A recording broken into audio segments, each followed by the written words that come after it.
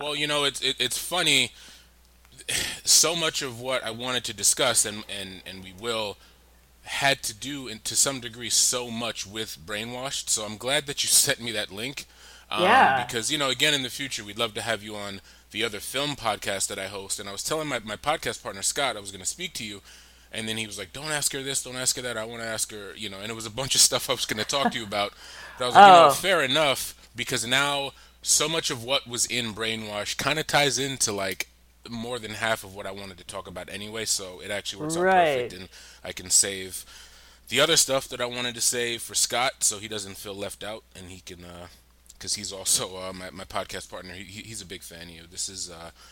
But for me, this has been like a 20+ year journey. I saw Queen of Diamond in college, Oh, you years did? ago. I Oh my did, God. Where? and oh man, well, I went to college in Virginia. I went to Hampton University in Virginia, and I got a copy of, yeah, it had to be some video store. I'm Oh my still trying to God, like remember. some VHS or something.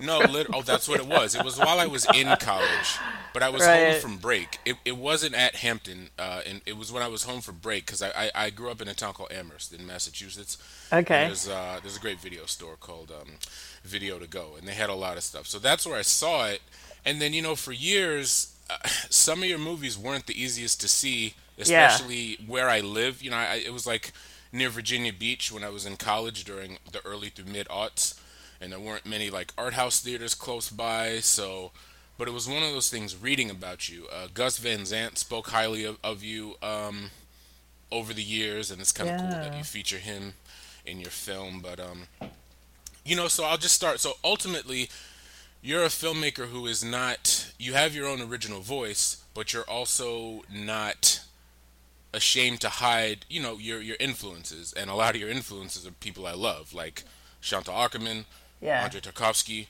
Yeah. Bergman, and I love when filmmakers are open about their cinematic influences, but at the same time, when I think of your films, they're still not.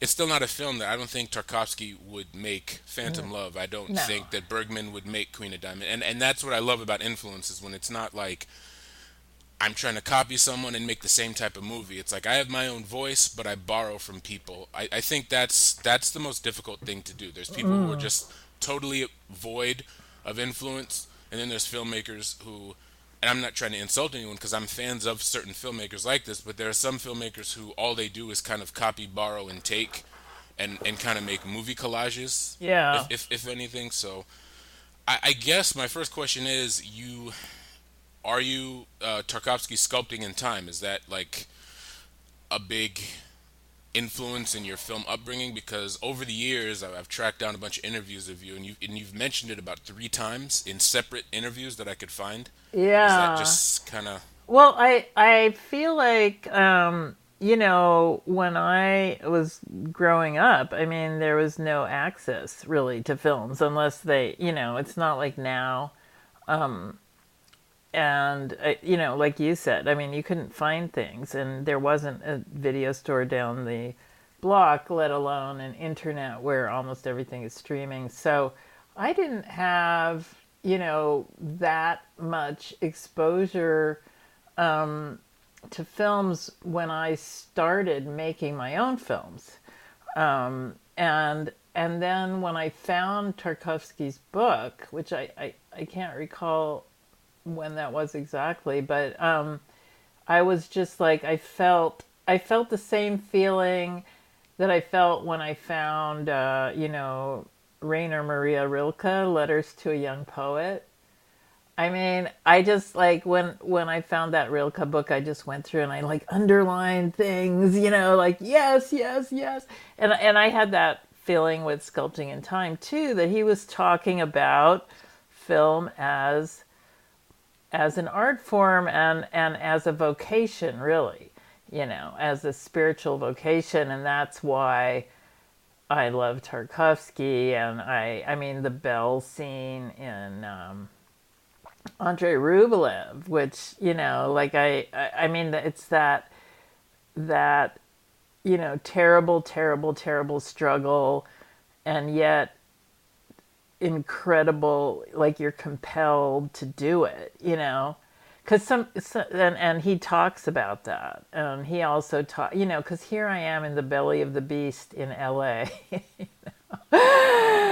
And sometimes people have said, like, oh, you're so strong because you made these choices or something, and I was like, I don't really see it that way, because it wasn't like actually made a choice. It was like I had to do it, and I didn't have a choice.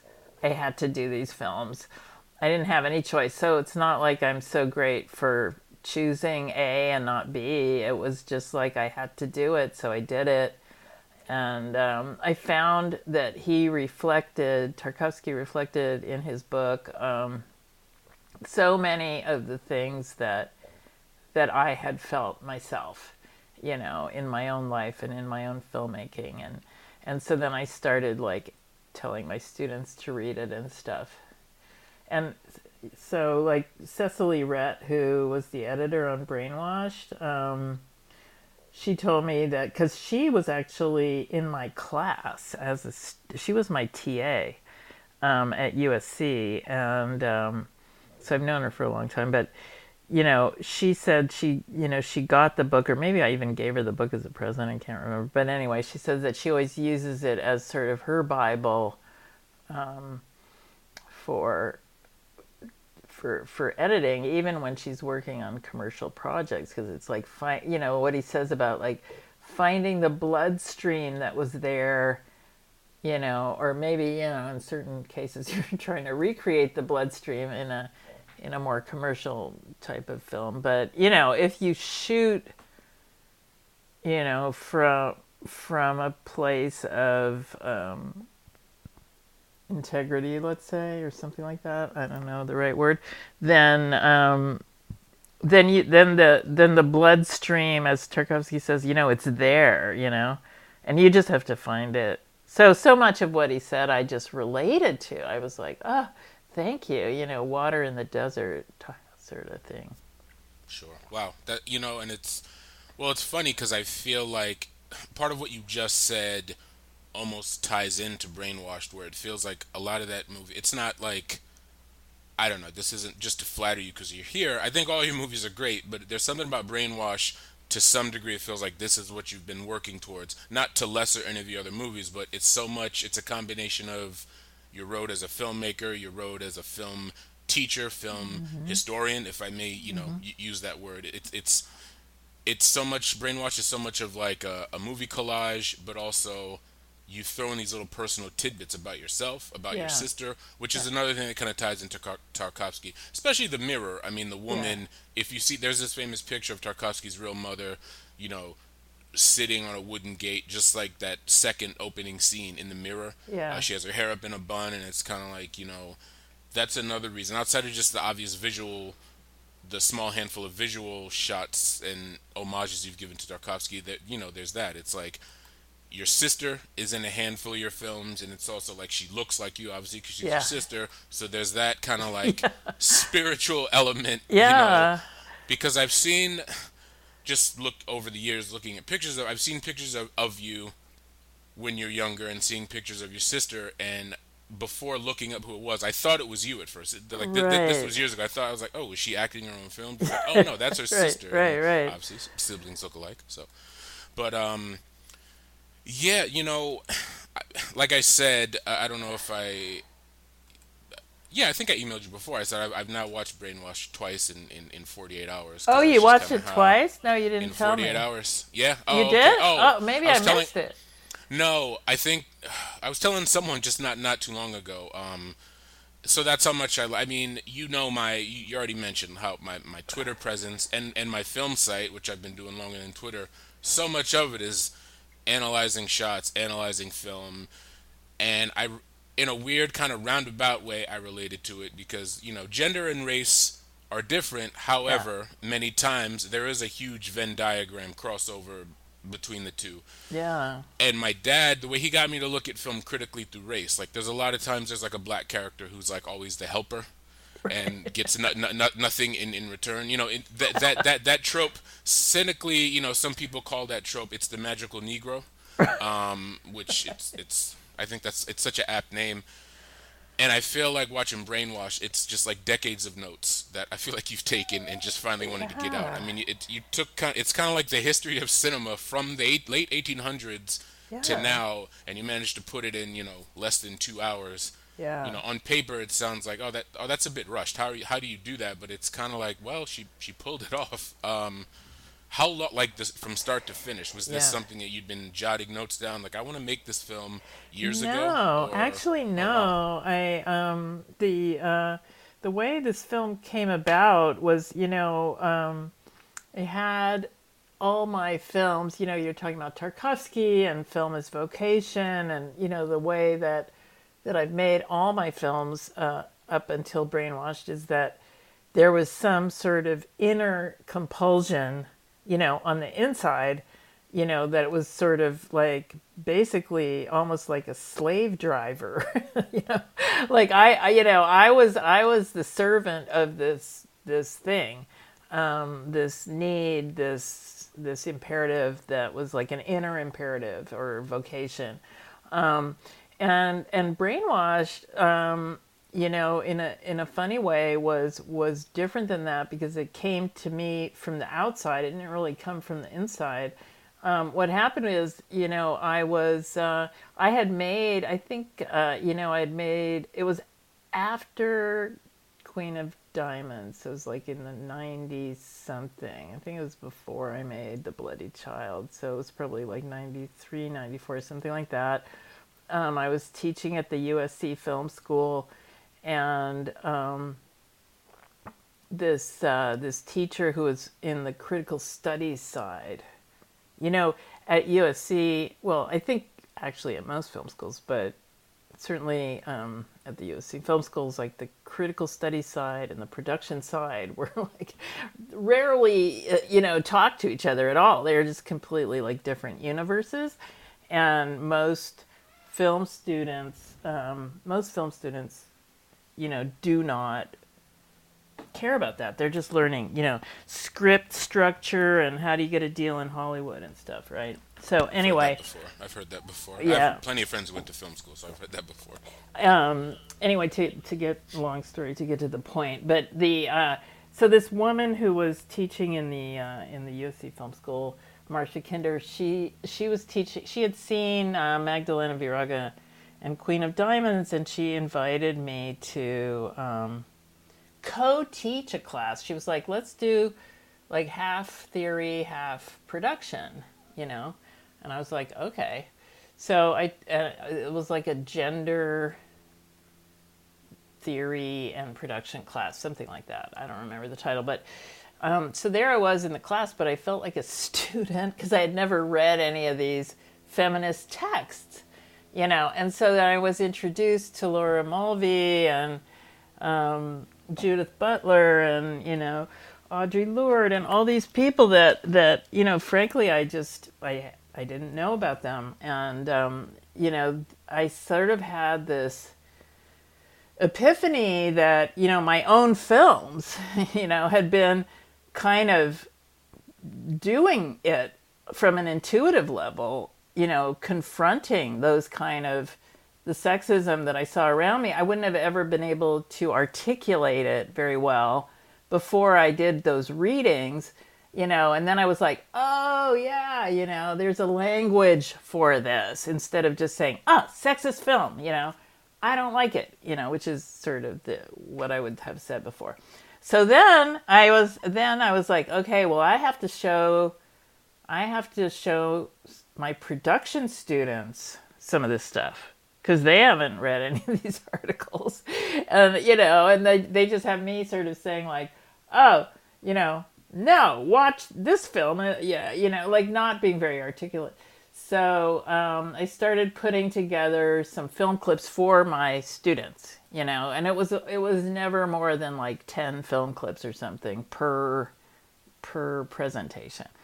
And so I would do that sort of off and on over the years, sort of update and I didn't ever think about it as something that could be wider than just for my class, And then when in 2017, when the Harvey Weinstein thing hit, the Me Too movement launched, I wrote this. I wrote this article for Filmmaker magazine where I tied in the visual language, which I called the visual language of oppression, with the twin epidemics of sexual assault, sexual abuse, and employment discrimination against women, which of course I had experienced in spades. You know, I mean, like severe, severe, severe.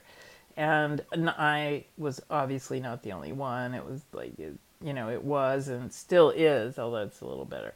But, you know, it was completely rampant, severe discrimination. And this article went viral. It was like, it became their most popular article of the year. And then I got invited here and there to talk about it and give my talk. So I gave it at Sundance Black House, was the first place I gave the talk in the United States. And then, you know, here and there. And everywhere I gave the talk, people would approach me and go like, "Oh my God, please make this into a film!" Like you know. And so it was sort of like it seemed like there was this need, you know, for this to be made into a film. So in that sense, it's not like the idea of making it into a film was something that was in my mind. Actually, never. You know, I never thought of myself. I mean, I think of myself as a kind of a fictional film, you know, Yeah. like, you Yes. know, it's sort of True. like, oh, well, you know, but then when we started putting it together and when I saw it all put together, you know, I felt like, wow, this is 25 years of teaching and filmmaking. It's sort of like my whole life, you know, Yeah, yeah, I agree. yeah, Like that. Yeah, that's what I was getting at right, earlier. And also too, I mean, it's kind of 50% the format of it. You know, it's like a standard documentary, but at the same time, it's like, oh yeah, the woman who made, you know, Phantom Love, Dissolution, made this film because there are thank artistic you. moments. You know, well, yeah, because you know, some even you know, look, there's plenty of great documentaries that are incredibly standard. Just the interviewee, the interview subject, and a clip of something back to the interview subject. But then it's just little stuff where you incorporate yourself watching a Yeah, film or things like that. It's yeah, like, yeah, this is a documentary, but there is an artistic side to it, and I yeah, think that's kind of another subconscious thing that I got from this documentary is that all the interview subjects, they're so great, and you know, but sometimes there are certain people, and I don't even want to name names because that's not what this is about, where some film theorists, even right down to critics or journalists, I wonder, like, do you even like movies? You know what I mean? Like the way that they talk about that, you know. But I could tell, you know, and I find myself that way too. The older I get, movies that I used to like in my 20s, now I'm 41. It's like, oh, I don't feel the same way about this movie, but yeah, there's still some good qualities about it.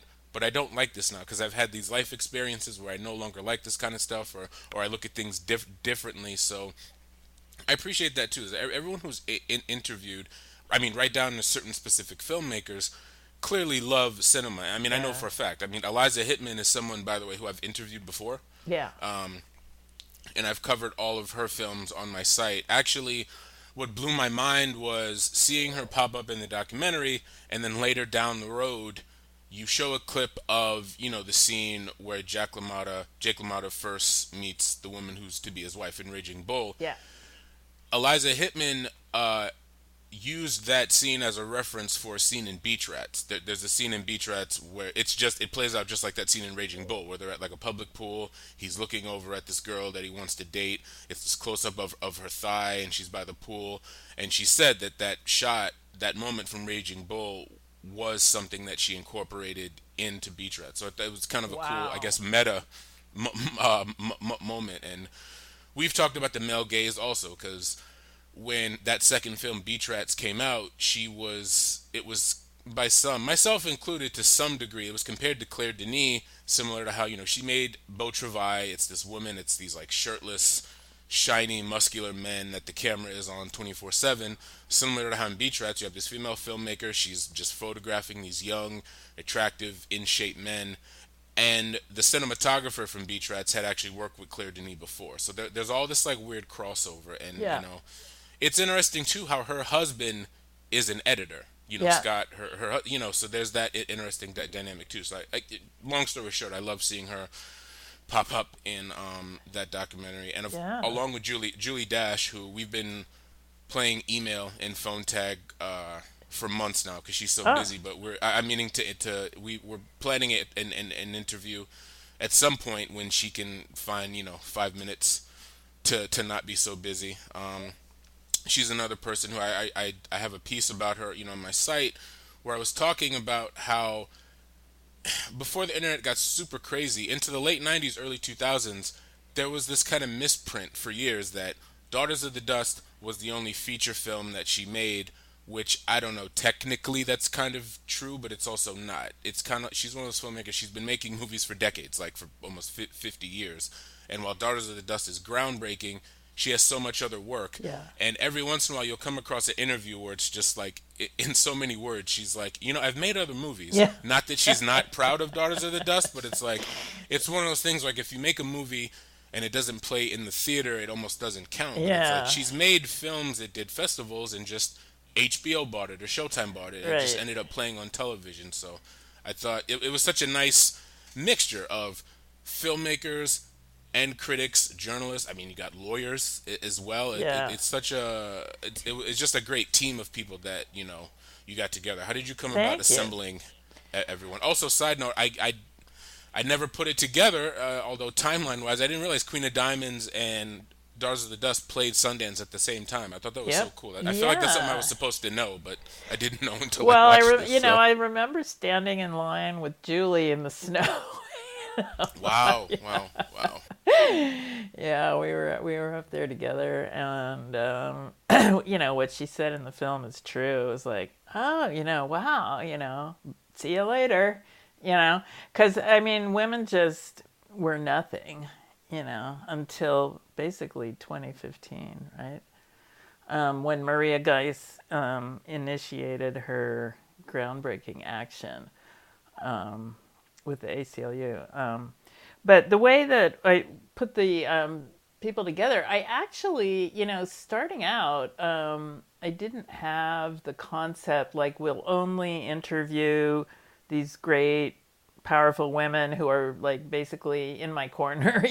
That was not the concept. I reached out to almost all the living directors in the film that had clips in the film. So that's David so Lynch, he's alive. yeah, Martin Scorsese, Scorsese, sure. Denis Villeneuve, Quentin Tarantino, Sofia Coppola, Patty Jenkins, blah blah blah blah. Long long list.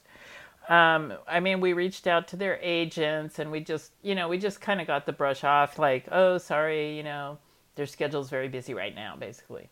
So what happened was that without really intending, the people who wanted to participate that we reached out to were these really powerful women who, like I said, were, kind of either they were my friends, most of them, or like personal relationships that I have with these filmmakers and these people. And so there was a certain point where me and the editor Cecily, we sort of looked at the film and went, wow, it's like all women and like one non-binary guy, and we're like, okay, I like it. It wasn't planned to be that way, but I like it.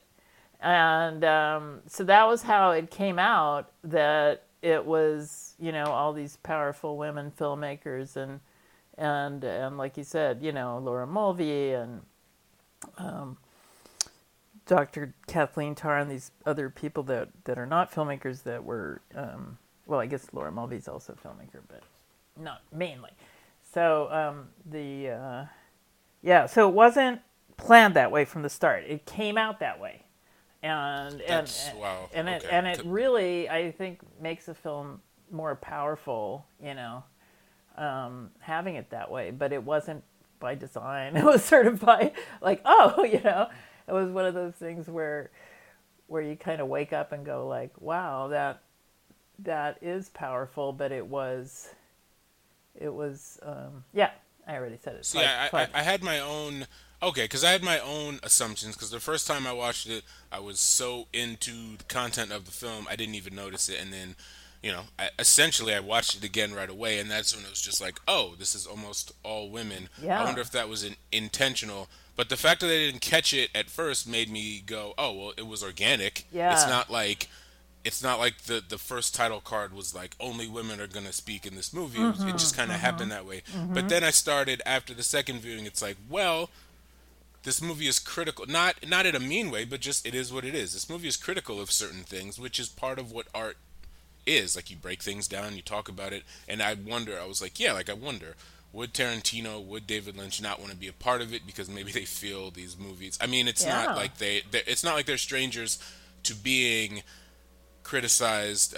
David Lynch, especially, who is a personal favorite of mine. But yeah, again, this goes back to what I was saying earlier. It's like the older you get, it's kind of like there's this conflict where it's like, oh, I like this filmmaker, but oh, I don't know how I feel about stuff now. And right, I've been that way with female filmmakers too. It's not just men, even though yeah, men, unfortunately, they are the predominant and they dominate the field. But over the last few years, well, Claire Denis is one of my favorites. But sometime it was a friend of mine for another film site that I write about. He brought to my attention. He was like, sometimes her female leads are kind of aloof. Like there doesn't seem to be much substance to how she represents, and it's like I mm, wonder if that's mm, intentional, mm. because Claire Denis is. I've read all that I can, and sometimes when the subject of gender comes up with her, she's kind of like, I don't want to talk about. In so many words, I'm kind of paraphrasing. It's just like I'm a filmmaker. I happen to be a woman. I don't want to talk about this gender stuff kind of, Yeah, but it's true, and I like that. I like complicated messy stuff the older I get because it makes me, it's like, oh, I love, but now I also kind of dislike elements of this film. I don't know what the word is. I guess I guess complicated, as simple as it is, and this movie brought up brainwash. That is, brought up a lot of it. I mean, right down to, I don't know if how much this ever came up, but there's kind of like what I dubbed myself generational gaze,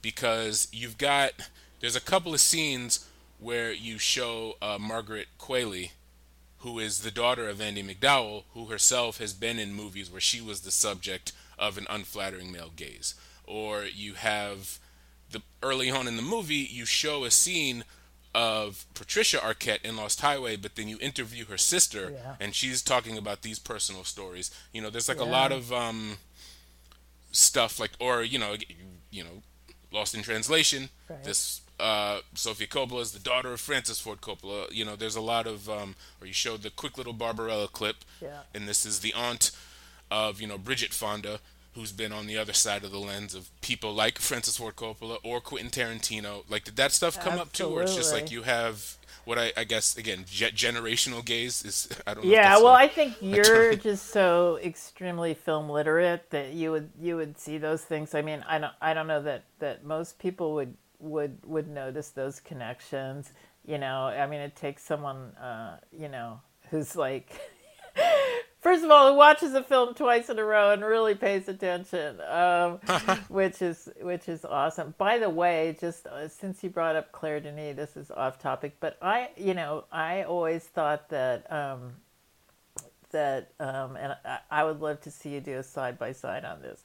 I showed The Bloody Child at Locarno in 1996, I think, or maybe it was 97.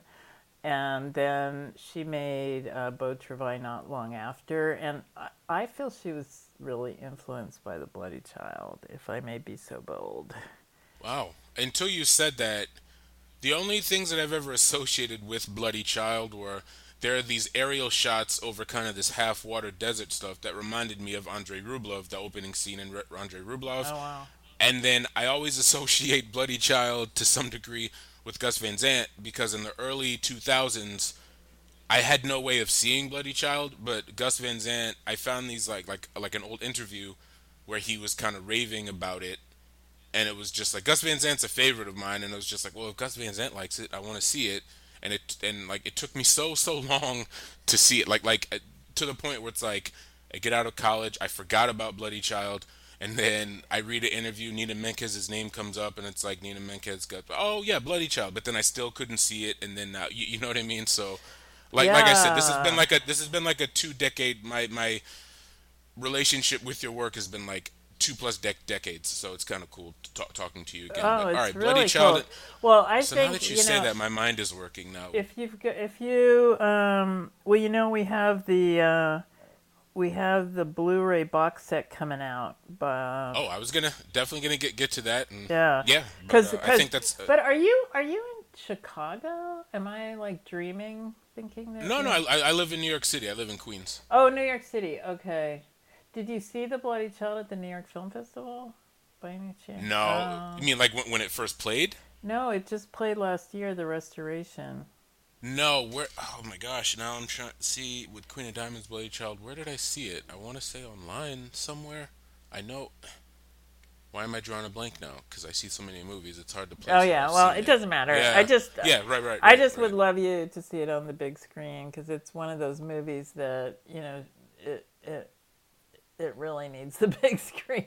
But I agree. I agree. but anyway, when I saw Beau Travail, I was like, I think she was influenced by the Bloody Child because there's the the way that masculinity is treated in the Bloody Child and the men dancing in the disco club and stuff.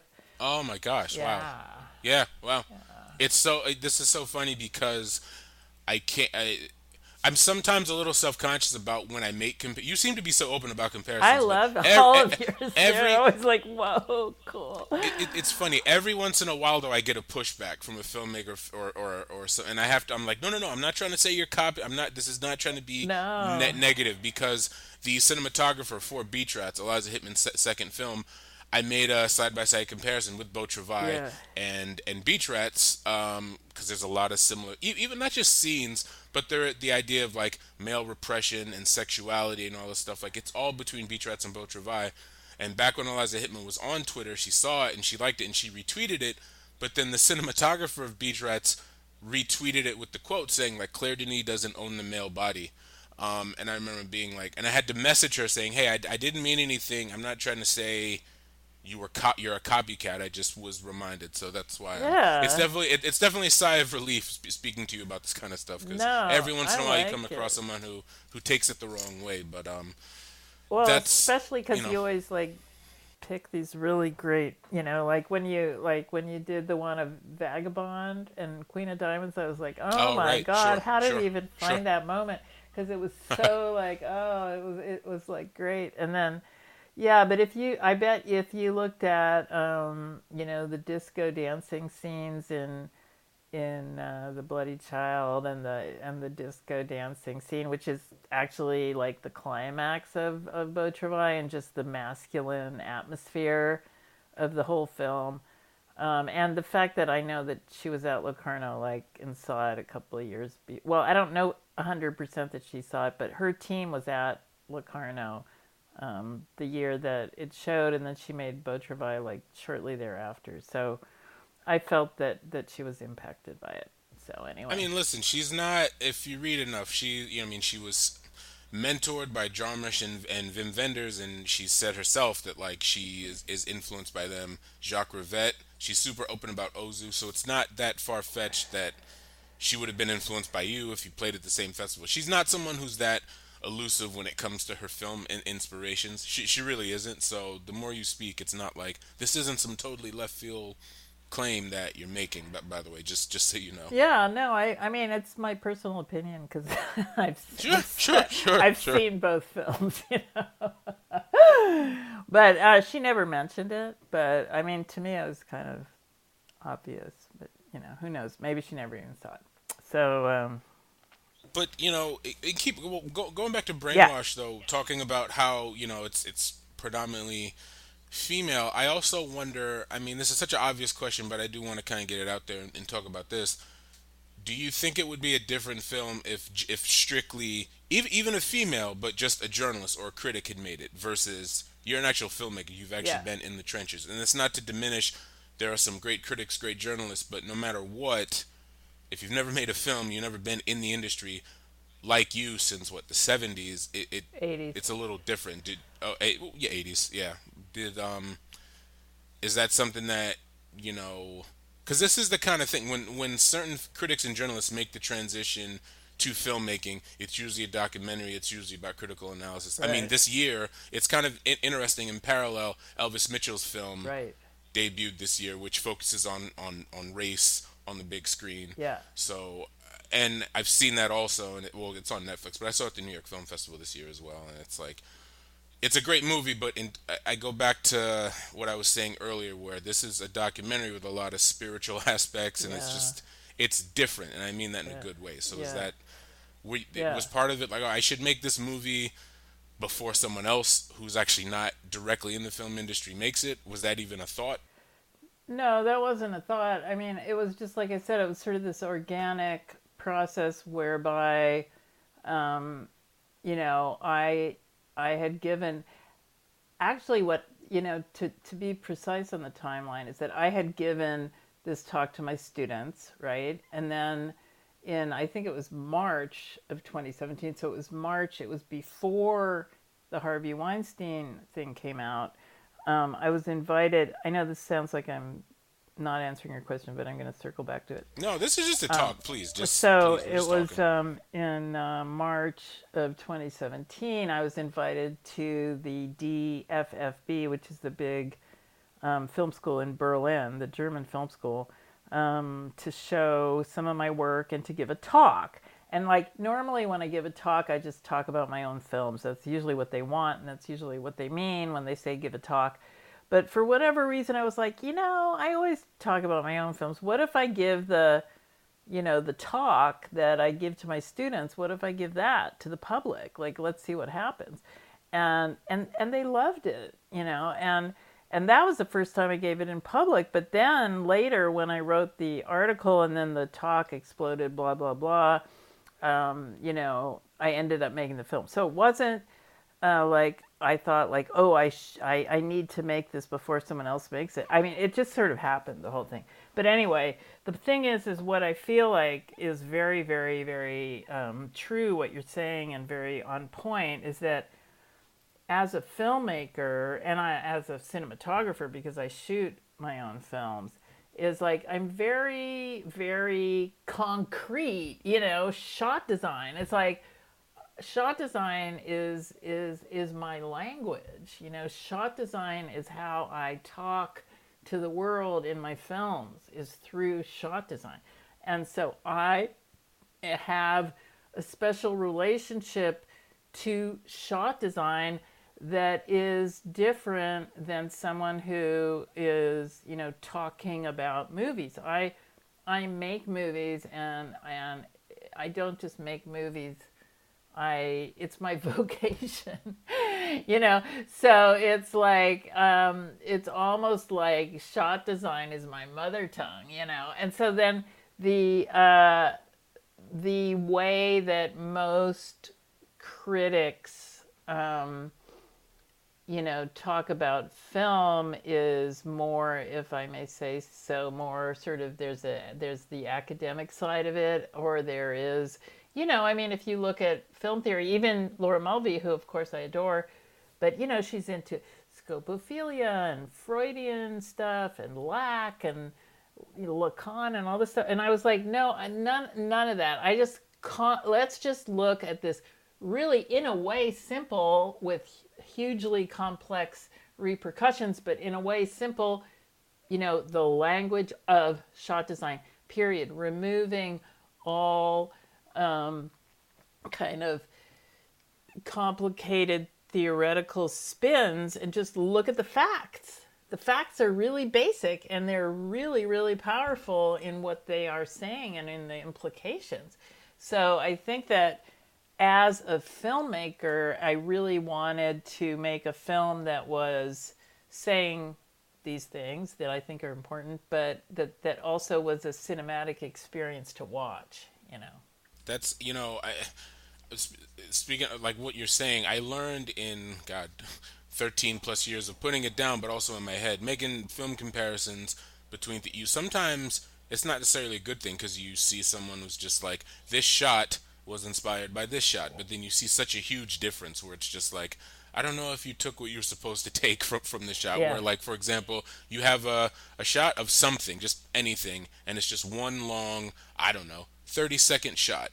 And then you have a younger filmmaker who came after who says, I was inspired by that 30-second continuous shot, but that shot has like 17 cuts in it, and it's almost like, what did you get? I don't, I'm not gonna say, I'm not gonna, if you're inspired by what you're inspired, but when you put the two things together, it's like, huh, interesting. Right.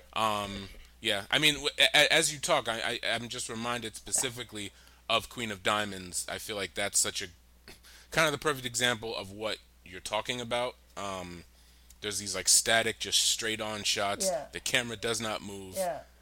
but I can't speak for anybody else. But my attention, my attention has never been lost. You know what I mean? Yeah. Going back to the first time I saw it, and then years later revisiting it, and then Criterion did this really cool showcase of it. Yeah.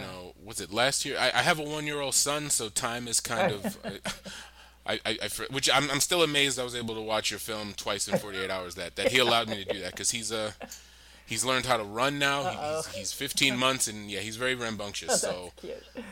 but yeah, it's yeah, all of everything you're saying is kind of like, oh, I'm glad this is where her mind is at because yeah, and to bring it back to Brainwashed, yeah, this is someone who you love film, Yeah.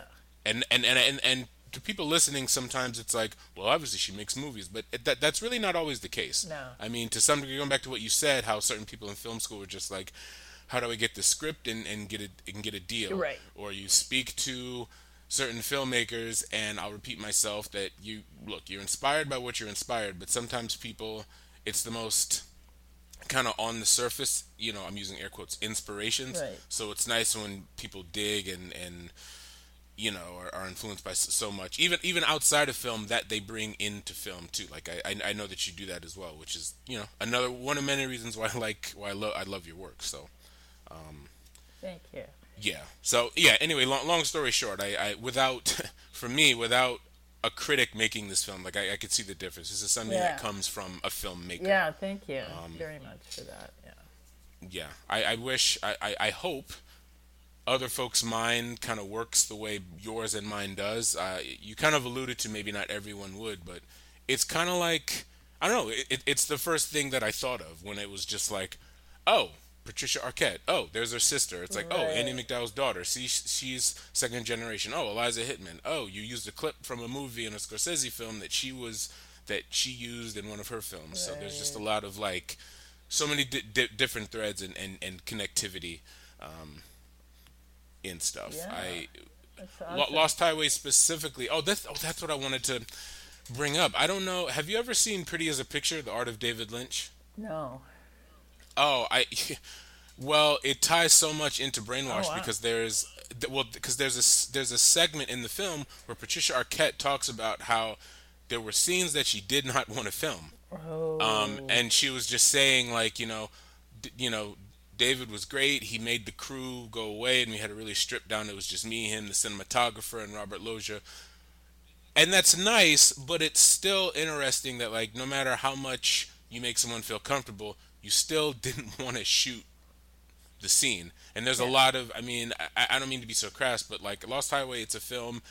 It's one of those movies where like, oh, when it came out, I was in high school, I loved it, and then over the years, you read more about David Lynch, who was a favorite of mine. But when you read outside opinions, it's kind of like, oh, maybe there are some things there are some holes here, some things to poke at. Right.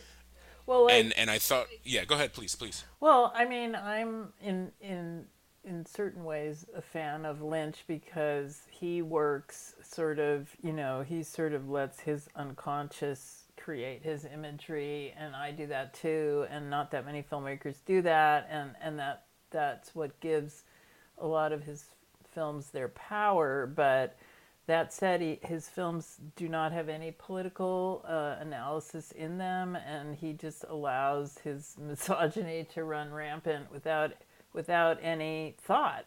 Because it's like, well, I felt it, I saw it, so I'm doing it, and I mean, there's actually, I think, kind of a fine line between, this sort of like, well, I mean, we talk about this in Brainwash, it's like, it's my vision, so, I'm going to do my vision. And, if it's completely misogynistic and sexist, that's too bad because that's my vision. It's like, well, okay, you know. I am not in favor of limiting anybody's creative freedom, but it's just been a little bit one-sided, which is it's interesting, because I haven't seen Elvis Mitchell's film yet. I really want to see it. It's the way that race has come under fire in a way really more than misogynistic, objectifying images of women have in film. I feel. What do you think? Yeah. I think because man, there's my I mean, I'm mind is not working supposed to overtime like now. make a competition out of it. No, no, but I mean, to some degree, I said earlier, it's like, sometimes the things cross Yeah, over and you're kind of faced with talking about both of them at the same yeah, time. I think, man, I'm not even sure where to start, but I mean this in a good way. I think I think representation is what I think of yeah. first. I don't know if it's like just race, just gender, just disability. But I'm wondering if I don't know where it could be. There's more of a presence of less female filmmakers. I mean, even still, like that the one statistic that you talk about how there's now less. What is the top 200 films? How it went down Yeah. 1%. You would think just how things are. It's like, oh, maybe it went up, even if it was forced.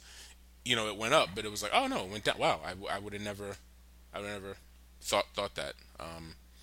But I'm not dodging your question. Yeah, It's yeah, just yeah. I'm on the spot. I don't even know No, I don't where to know. begin. No, I just think that there's a bit more awareness. Like, of course, there was much more intense discrimination against non-white people for decades and decades and decades, right? But I think that the resistance to the brainwash. I mean, like, some people have really embraced it, but we've also been attacked. It's like, whoa, why are you attacking? Um, The general. I'm not trying to. In no way am I making this about myself. I'm just trying to relate it to. So, for example, so if someone is negative towards this film, yeah, and there's no, it's one of those things. I have to be honest. I don't like this movie isn't even a hit piece. It's one of like no, even the scenes that you show that you're critical of, you still show you present them in great quality. Like yeah, they're great shots. yeah, Well, some of them yeah, are, yeah, or some are great shots. So it's not like, oh, look at this crap. It's no, just you're just showing. So it's one of these things where like you're critical of something, but you're presenting it with the utmost respect. And yeah, to some degree, I relate this to being African American, and there's a barrage of like like black films out now that are in the spotlight, yeah, and I find myself not trying to do the Armin White thing, but some of these movies I respectfully just I've now said that, well, you know what, this isn't for me. And it's not like, oh, this movie's terrible. I just think there's sometimes a lot of black films can be so one note yeah, that it's like everything associated with black people, black Americans specifically, doesn't always have to be rooted in struggle or oppression or racism. Sometimes and I catch myself almost rolling my eyes because it's like, well, this is our history. I mean, look, I'm the son of my mother still remembered Jim well, Crow. Like that's how long. Like so when people say, "Oh, racism so long ago," it's like my mother passed away only 3 years ago before she was 70, and this is a person who still remembers like racism in the deep yeah, south, like the way you see it in documentaries. So it wasn't that long right, ago. And I go to Toronto, I go to New York Film Festival, and I see films from all over the world, and it's so many different stories. But then when it gets to, I don't mean to be so crass, like, oh, okay, it's time for the black film. It's a story of like overcoming the KKK or something like that, yeah, and it's one of those things. Well, maybe this is just not for me because I grew up with two parents who taught me history. Maybe there are people who just don't know, and maybe this movie is for them. But I just don't like saying so often, this movie's not for me. So I wonder if when there's a female critic who is harsh on this movie, I wonder if she's like, oh, I'm sick of this, I and maybe I surface. don't But there's so much know. more to this movie Yeah. than that. I'm just throwing it out there. I But please, feel, I please. mean, if, I think that the film exposes the pain and the hurt that I think, most women have lived with our whole lives, especially those of us who love movies have lived with our whole lives, or who are deeply involved in movies. But not not only. I mean, one of the great things about this film is that we've had an 83-year-old lawyer who cried and said the film spoke to her as much as a 19-year-old girl who's been on Instagram her whole life. So it's like there are very few women who have not experienced the negative side of this whole construction of women being pushed into the object position, and the pain of that and the repercussions of that very deep into our personal lives, into our most personal lives. It's not just employment discrimination sucks, let's get things better. I mean, that's really important too, but it's really on the deepest level the way you experience yourself, your own body, your own sexuality, all of these things. And I think that there's certain people who don't want to feel that pain and don't want to be confronted with the pain. And so instead of having, the kind of awareness to deal with it, they just say, fuck you and your film. Like, go away. This is trash. It's like, no, it's not trash. I'm sorry. It's real. It's true. And you better take a look at it right now, and it's just like a projection, like those bad feelings that I don't want to feel, I'm just gonna like make it's all your fault. You shouldn't have made this film, So I think that it's something that especially people who are invested in some of the films that are shown, like a friend of mine told me, actually Rena Aarons, she's in the film Rhiannon Aarons, she said that one of her friends said, I love the film, it's great, but you've ruined all my favorite films, and then Rhiannon said, she said, well, we didn't let the cockroaches into the kitchen, we just turned on the lights. But I think it's one of these like kill the messenger things. It's like, just kill the message. Like, don't show me this. I don't want to face this. I don't want to think about this. I want you to be wrong. I want you to just go away with this film that's just making things too impossible for me to deal with, and it's interesting because I mean there are two complaints that the critics who dislike the film tend to have two basic complaints. Their first complaint is they say, well, you left out context. It's like, did you watch the movie? That's the whole point of the movie. We're not looking at context. We're looking at this meta message that underlies the huge amount of variation in context, decade after decade, drama, comedy, horror, sarcastic, not sarcastic, on purpose, not on purpose, all of these different contexts, but you still have this meta language that's underlying it and that's impacting us. Okay, so that complaint of, oh, she didn't look at context, because it's like, well, through context, you're going to try to justify this system of shot design. Okay, so that's the first critique that's really, frankly, absurd. And then the second critique is like, Nina only uses herself to show what alternatives are. It's like, really? Did you watch the fucking film? I mean, I have about 30 examples of people who do things differently. And yes, I'm one of them because I'm a filmmaker and this is my personal journey. And I am really, really glad that I'm in the film with my films, a few of them, along with 25 others, you know? But the people who tend to attack the film will invariably say, oh, she didn't look at context, and she's just, putting all herself as the, as the answer, which is just like kind of like That's what? interesting. I wonder, and I pose this I pose this question. Feel free to Yeah, answer, however you want to respond. But with I'll bring it to gender, and I'll use these are all well, generally speaking, filmmakers that I love who've made documentaries. I've never heard. No, I'm not saying it's not out there, but it's not prominent. I've never heard this critique of, say, Errol Morris, who, yeah, sure, exactly. he's not. You don't ever see Errol Morris's face. However, when you watch Errol Morris movie, his voice is all. He interrupts people, he interjects, and that's fine. Like please, anyone listening, it's not a criticism. This is one of the reasons I love Errol Morris, especially American Dharma. When he, people criticized him for not bringing Steve Bannon to task. Which one? What do you want him to do? He's not like a politician. But then he also did.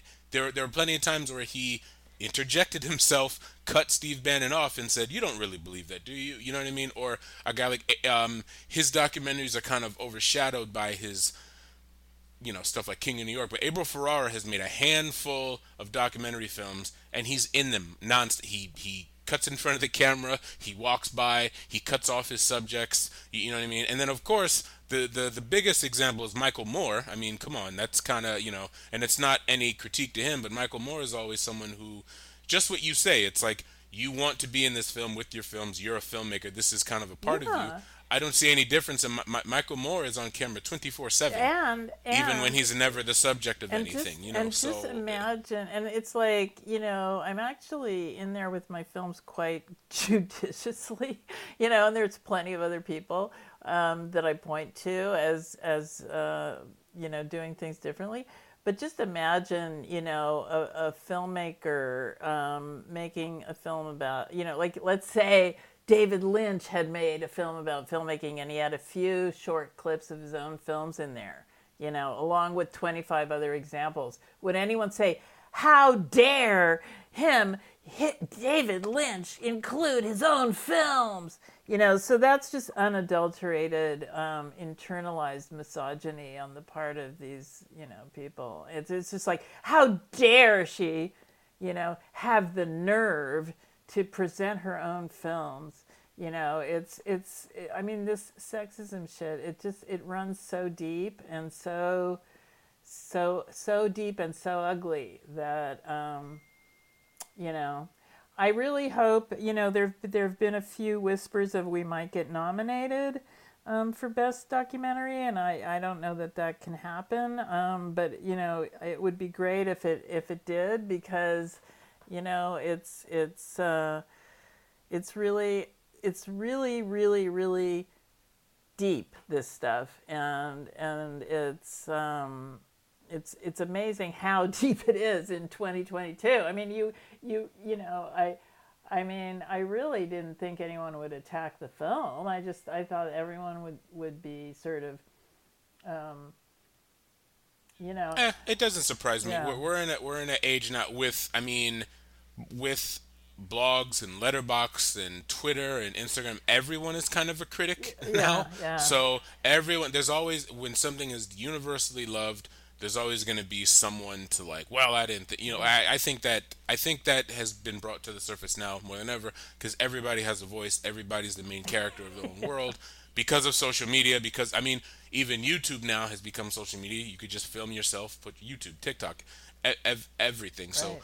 it's unfortunate, but it's also, it doesn't surprise me. I also, I guess, as you talk, I think it would be nice to hear more stories of someone who not just tore it apart, but at least challenged it. I mean, this is a movie that's not like so cut and dry. Like, it's weird to say brainwashed. Oh, I enjoyed this. Right, It's right, not so right. much No, about like I enjoyed no, it. It's more like, oh, I think this movie's great, right, if anything, or it's like it's challenging. right. Like I'd like to bring. Oh, also, side note, how much time do you have? I don't want to Oh, I'm keep okay. you. I want to No, respect no, your time. we're fine. Okay. Because like I said, we do. I would like to have you back on my podcast because Amazing. my partner has a lot more stuff to. But I mean, we can wrap up Okay. shortly because there's other stuff in the future. But going back to the context thing, and this ties into gender, race, Yeah, whatever. With comedy now, there's a lot of that too, where someone will make a joke.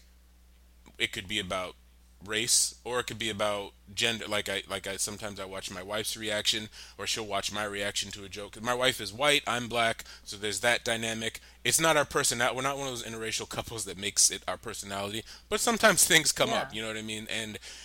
And sometimes I get upset when people use, oh, well, what about context as an excuse? Because sometimes people will make a joke with the N word or something that's just like super racist. And then it's like, what? It's just a joke. No, the context. It's like, yeah, but you're still, I feel like you're just trying to find a way to say that you're a white comedian. You're just trying to find a way to say the N word versus trying to like make some challenging right. joke. Or like with a comedian, you're just trying to still find a way to objectify women or make a messed up sexualized joke, and then you say, but what about context? I think that Exactly. like that's always been, and one thing I know that I can die vindicated in that back in the day when Vice was just like a fanzine out of Canada, a lot of the jokes that they were making, I was like, yeah, they're being ironic, but this is actually just straight up Yeah, racist. This is straight up sexist. This isn't right, funny.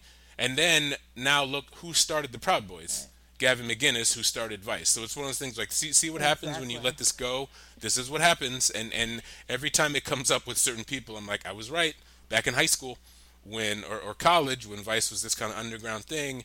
And now, yes, true, Gavin McInnes has left Vice a long time ago, but the roots are still there. So it's interesting when I think sometimes when people don't want to be Yeah. challenged, they bring up Yep. context to kind of get out of the deeper conversation. It's like, Exactly. well, hold on, so Exactly.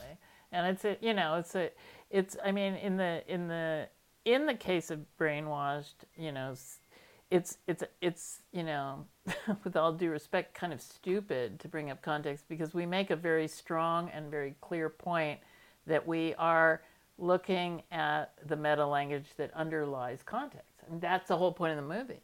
So, if you say, well, you didn't look at context, it's like, yes, that's exactly right. We're not looking at context. I mean, I'm not saying that context doesn't have an impact on the meaning of the scene, but I'm saying let's just look at this other thing. Let's look at this language of shot design and how consistent it is, regardless of context.